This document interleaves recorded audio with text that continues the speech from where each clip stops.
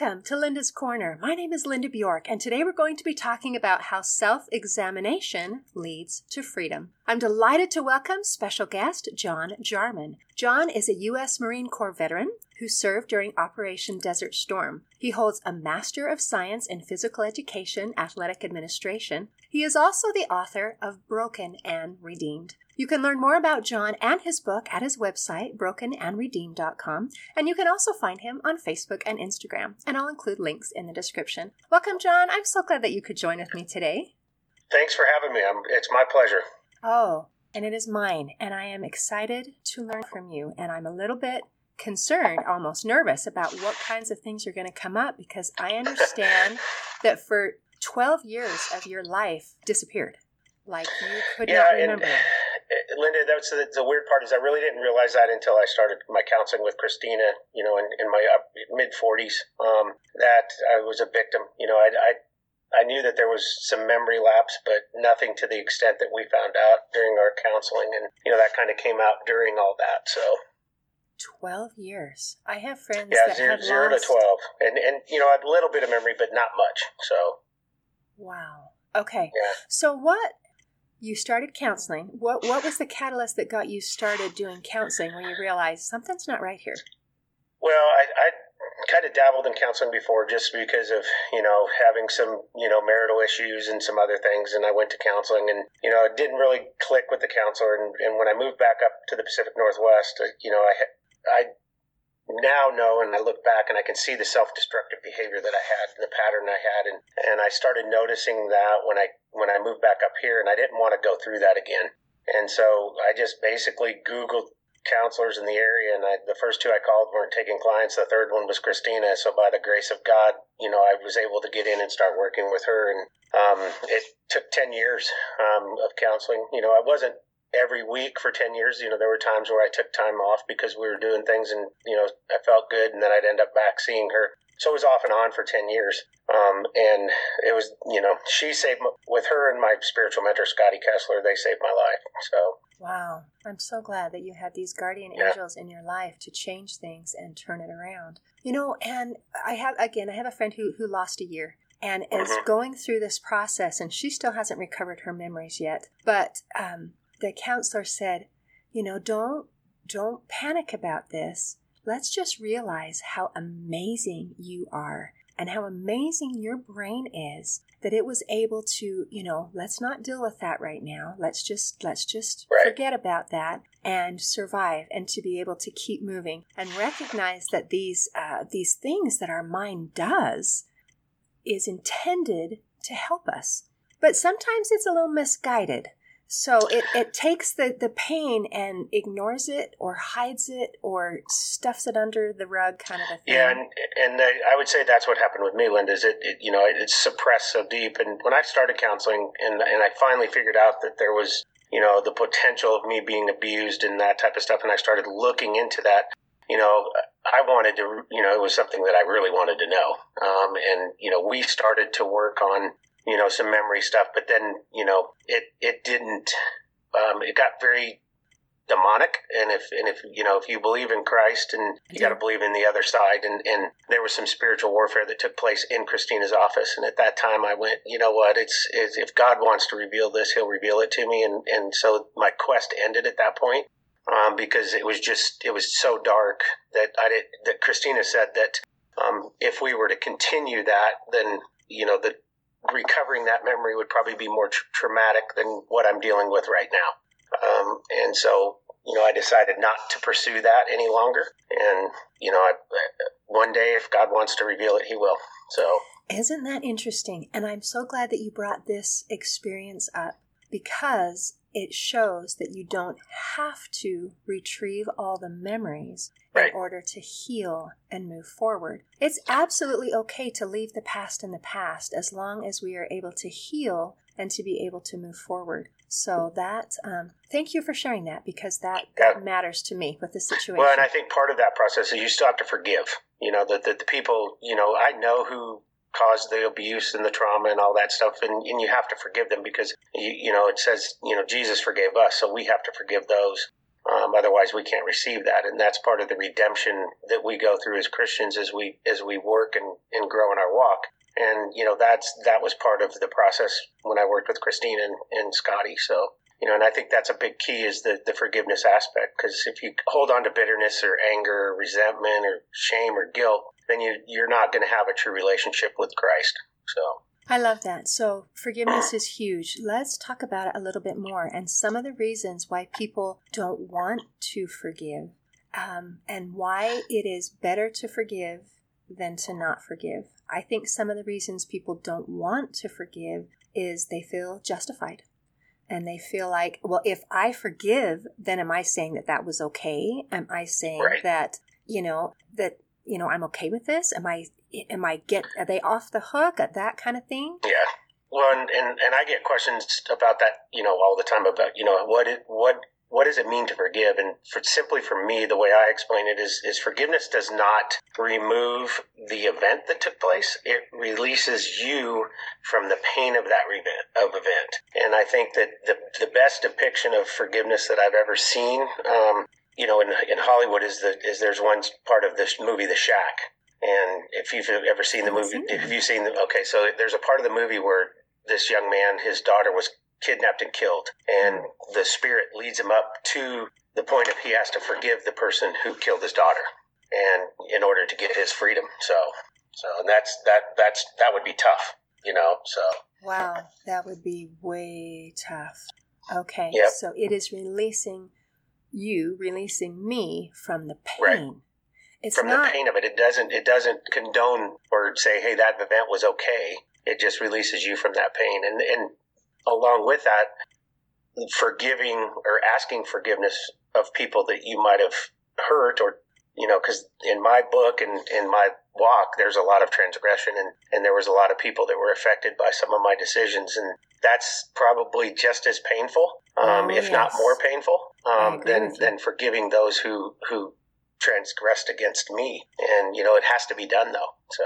And that matters so much as we have faith in Jesus Christ, and that forgiveness and that aspect that it is on both sides. And there isn't any of us who doesn't require it on both sides. I mean, to different levels for sure, but all of us have hurt someone somehow, and they needed to be healed because of something that we did. And it is Christ that makes the difference. And what a feeling of peace and relief that is, because like you mentioned, I would rather be the one offended than the one causing the offense.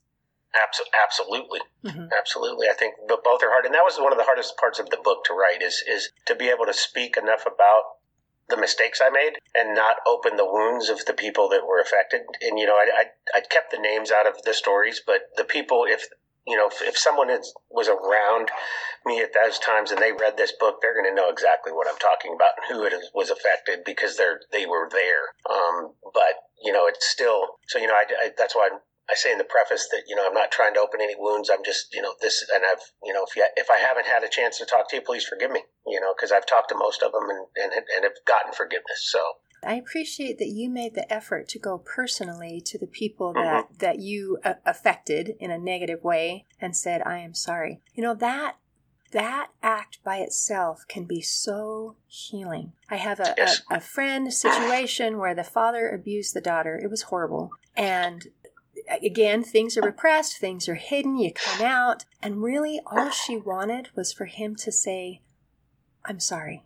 That happened and I'm sorry. Yep. And instead, unfortunately, you attack the person that's saying something, and it got uglier. So well, and that's a stronghold, and he's going to have to work through that. That's he's probably got some deeper issues that he has to work with if that's the case. So that's what I would say on that. So, and it's tough. I mean, because abuse is generational, because there's plenty of stats that say if you were abused, your tendency to abuse is higher. And, it's for me, it was just the opposite. I'm going to fight for the victim. So, I look at it as, that's not right. So. Isn't that wonderful that we don't have to continue the chain? Yep. Because I think the reactive knee jerk is to just go with what you're trained to do. Yeah, I mean, I grew up in violence. My dad was an alcoholic. He beat my mom. He beat us, and even though I don't recall it, it was there. And, when you grow up and you don't see anything other than violence, in your adolescence, those are your maturing years, when your value systems are made and everything. It's hard not to have the anger and the bitterness and that as you grow older. And that's one of the things I had to work through with Christine, is because I put such a shield up, I wouldn't let anybody in. And, temper, yeah, I had a heck of a temper, and not proud of it, but by the grace of God and through my surrendering, my temper is it's still there every now and then. I'm not going to say it's gone, but it's not as bad as it was, because the God softened my heart. So I love that, and I love that you mentioned in this last little thing that you used a combination of Christine. You had a professional counselor, and I'm so proud of you for getting help, because that matters, rather than trying to continue to hide and do it yourself. And spiritual assistance. So do you want to talk about this combination of why you chose to do both and how each one plays a role in your healing? Chose might not be the right word, because again, God placed Christina in my heart. And then when we got to that day where there was a demonic, spirit issue, the church I was going to, I went and talked to a pastor there, and just by chance, Scotty was on the staff, and Scotty had previous work in deliverance ministry and working through strongholds and stuff, kind of like Neil Anderson. I don't know if you know who Neil Anderson's, one of the most experts in the field. And so, by the grace of God, Scotty was at my church, and he had experienced in this. And so we sat down and we talked one day, and, he agreed to work with me. And that was the key, because, you can go to professional counseling, but if you do have this stronghold and from trauma or something, you might need that spiritual guidance to get you through that, because it could be more than just, an emotional, it's something that was, placed by an evil spirit, or, and that type of stuff. So, and it flares up very quickly when you're not working on it. So, but I would recommend anybody see counseling. I mean, the stigma about mental health is so bad, because my brother my brother grew up the same house I did, and he never sought counseling, and I always tried to get him to go to counseling, and he would his response to me was, "John, I don't want people to think I'm crazy." And I said, "Steve, we're all crazy, so just go." We're all a little bit crazy, so, but well done. So that, it's just, you need a combination, whether it's somebody that has the work of Scotty or a pastoral counseling. I think you need both. There are some Christian counseling out there. They're counselors, and they are Christians, and, you might just need one, but, you need to really seek somebody out that you can trust and have, and feel comfortable talking to, because the only way counseling works is if you become completely vulnerable and share the story. So, ooh, vulnerability. And, okay. Well, and so that's this book. I mean, Christina, for 10 years, that's what she worked on me. She wanted me to become more vulnerable. And when I got the review from my editor on the book, and it said they loved the fact that being as a male author, that I was so vulnerable. And I sent that to Christine, and I said, "You finally got your wish." So. Wonderful. So let's talk about vulnerability. This is something that Brené Brown talks about, and it's a word that typically it's transitioning a little bit, but for the longest time it means you're in danger. I mean, it means like the wound is open and something can get in, and it's a scary thought. So what does vulnerable mean to you, and why is it important? Why did Christine want you to get vulnerable? Well, be vulnerable. Vulnerability, I think, comes from being humble. Because you have to, and it falls into the self-examination, because you first have to humble yourself to understand that there is, issues or evil in your heart. One of my favorite authors, A.J. Swoboda, says it best. He says, as Christians, we can see the evil in the world, but when we come to Christ, it forces us to see the evil inside of us. And so, you have to be humbled enough to be willing to look at yourself through the lens of that eye. And it's not accusation to yourself or condemnation. It's just examining where that sin is, because we are all born into sin. And so where is that? What can we do to free that? David says in Psalms, "Renew my heart and my mind." And so that's what the vulnerability and the humbling of surrendering to God gives you. And so I used to think vulnerability, in the Bible it says, the meek shall inherit the earth, their weakness. I'm a football coach. I grew up doing everything on my own. I'm a Marine. I'm not going to be vulnerable. I don't want to be weak. No, and that's not what they're talking about. The Bible's talking about humbling yourself so that you can understand what God wants you to do. And then as you humble yourself, you are being weak, but it makes you stronger. So isn't that crazy? What a paradox. So vulnerability is humility, a form of humility. And it is in my opinion, yes. I love that. And it is allowing yourself to not be perfect and saying that is okay. And also allowing someone to help us, whether that be professional counselors, whether that be the allowing Christ into our lives. And also the idea of accepting that we don't have to do everything by ourselves, I guess is correct. Part of that. And I think one of the biggest things is it allows you not to put condemnation on yourself, because in Christ Jesus there's no condemnation. We have victory over that from the cross, and that was a big lesson for me, because I used to beat myself up for a lot of things, and not having, condemning yourself is it's just going to keep the chains on you forever, and you have to let that go, because Christ was victorious on the cross for that reason. And, I love that verse in Romans when it says there's no condemnation in Christ Jesus. So I love that. And as you talk about the idea of condemnation, now it's on both ends, where we talk about we as maybe the victim and we as the person causing the problem. We also have to allow to let go on both ends and say, remember, Christ took care of both sides of this. And we don't, I don't know, again, we beat ourselves up because we feel like it's just. Yeah, I'll mention AJ again, because I do quote AJ quite a bit in my book, because he has a doctorate in theology, and he's just a fantastic writer, and his teachings are amazing. But he said in one of his books, and I can't recall off the top of my head which one, but he said if someone talked to us in our family the way we talk about ourselves, it would be considered child abuse. Isn't that the truth? So, yeah, that is really something. So, if we can learn to treat ourselves like we would treat a friend, or at least an acquaintance, or, a stranger on the street. But I think it's learning how to treat ourselves like Jesus sees us. And it goes back to, one thing I've learned, and this is just recently, I've started really looking at the truth of the Bible. What does the Bible say about us? Who am I in Christ? Well, I'm a loved child of God, and He, no matter what I do, you have kids, so if your kids were to misbehave, you still love them no matter what they do, and we can do that as humans easier than we can do that with our relationship with God. And we have to start, when you read the Bible, you have to start believing what the Bible says about you in Christ. So, isn't that funny? We actually, if we read the Bible, maybe we should believe what's in it, kind of a exactly. thing, Maybe we should believe what Christ said.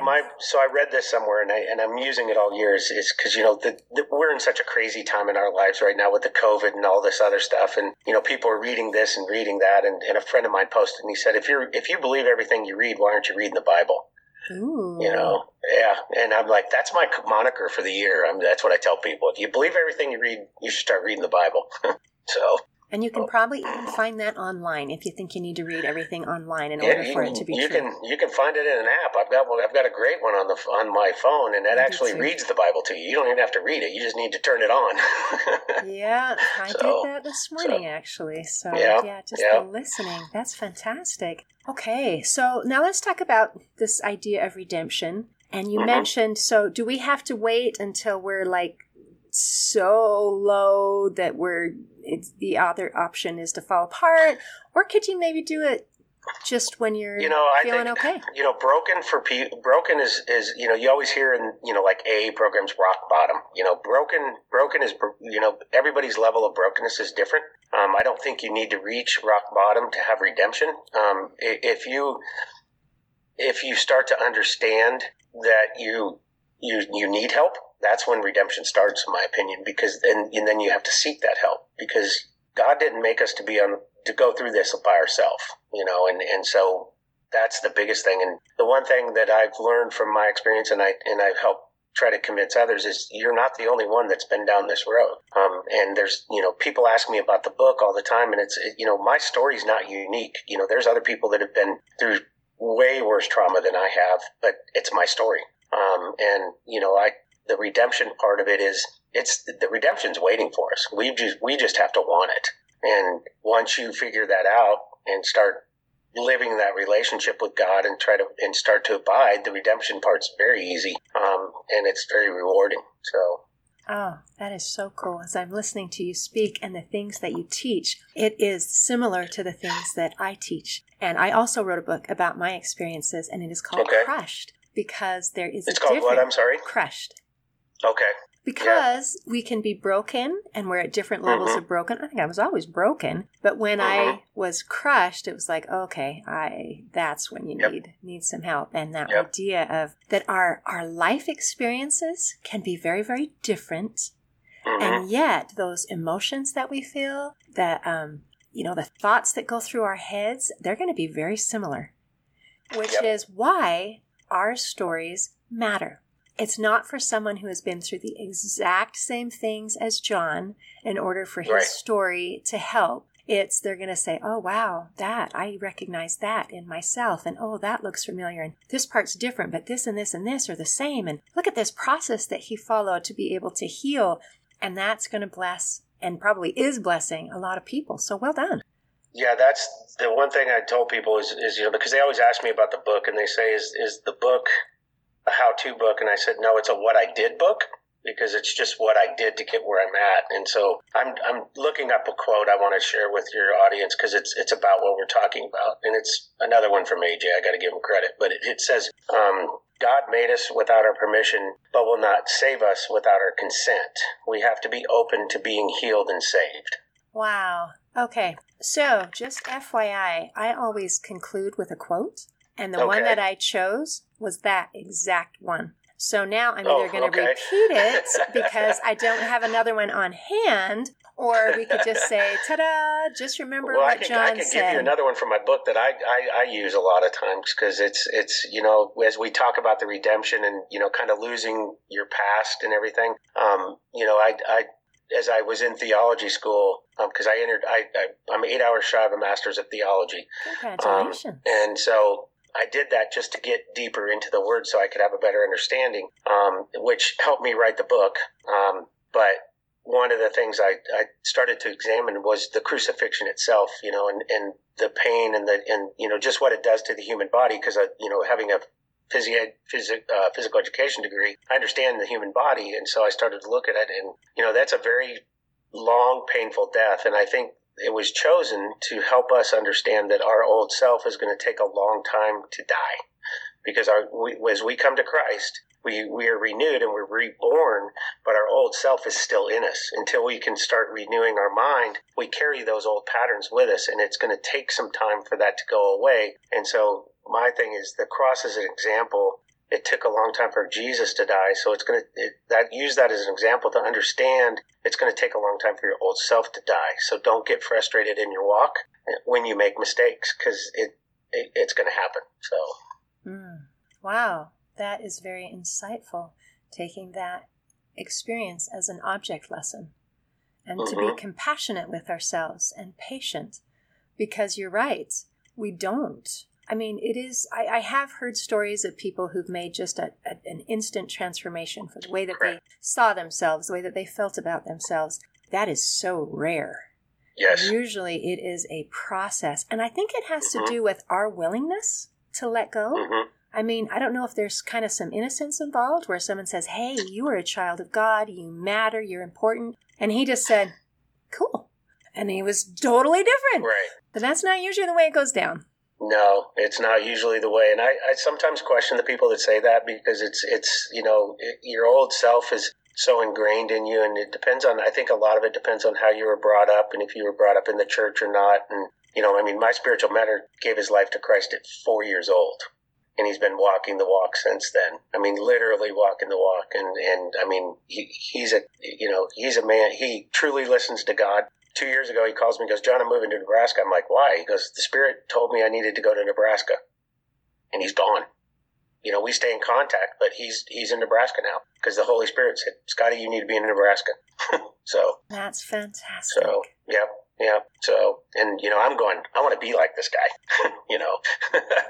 So. What a good example. But it's a process. That's the thing. And people need to understand that. So. Right. And I know it was very much a process for me. And I still feel like I'm a work in progress even now. Oh, we continue to be, even Scotty's a work in progress, and I'll use him as an example. You know, he's still growing, and we don't finish that until we go home. You know, that's when it's complete, is when we walk into and be able to sit in the hands of Jesus. So, wow, what a beautiful thought. And the things that are just going through my head, and now I can't wait to read your book. So thank you for everything. You're welcome. You're welcome. Usually I close with a quote, but you already said it. Did you say you had another one that you wanted to use? Or? Here, let me look real quick, because there's another one. I'll pull it up out of the book. It's by I hope you're. It's A.W. Tozer. I use this to open my book. Get it here. Where's it at? I should have it committed to memory, but I don't. Okay, so A.W. Tozer says you have to seek God alone, but when He meets you, it will be all by yourself. So, okay. And you know, when you seek, and so the day I gave up complete surrender, I was by myself, and He met me alone. But then you need people to help you grow. That's the way I look at that. So, because when you really give it up, He's gonna do that, and you're gonna be by yourself, because He wants you to be one-on-one with Him. But then He's gonna provide people that are gonna help you take your walk. So. I like that. Well, thank you. Okay, well, let's invite people to walk the walk and to meet one-on-one, and also to gather a group of people who can help and support us on our journey. So thank you so much. You're welcome. See you next time on Linda's Corner. Thanks for listening. If you enjoyed this episode of Linda's Corner, please share and subscribe to help us reach new listeners. I also invite you to check out my nonprofit, Hope for Healing, at the website hopeforhealingfoundation.org for free ebooks, free audiobooks, and other free resources to help increase happiness, build confidence and self-esteem, strengthen relationships, manage stress, and calm feelings of depression and anxiety. I also invite you to grab a copy of one of my books, like Crushed, A Journey Through Depression, or Amazon bestseller, You Got This, an action plan to calm fear, anxiety, worry, and stress. See you next time on Linda's Corner.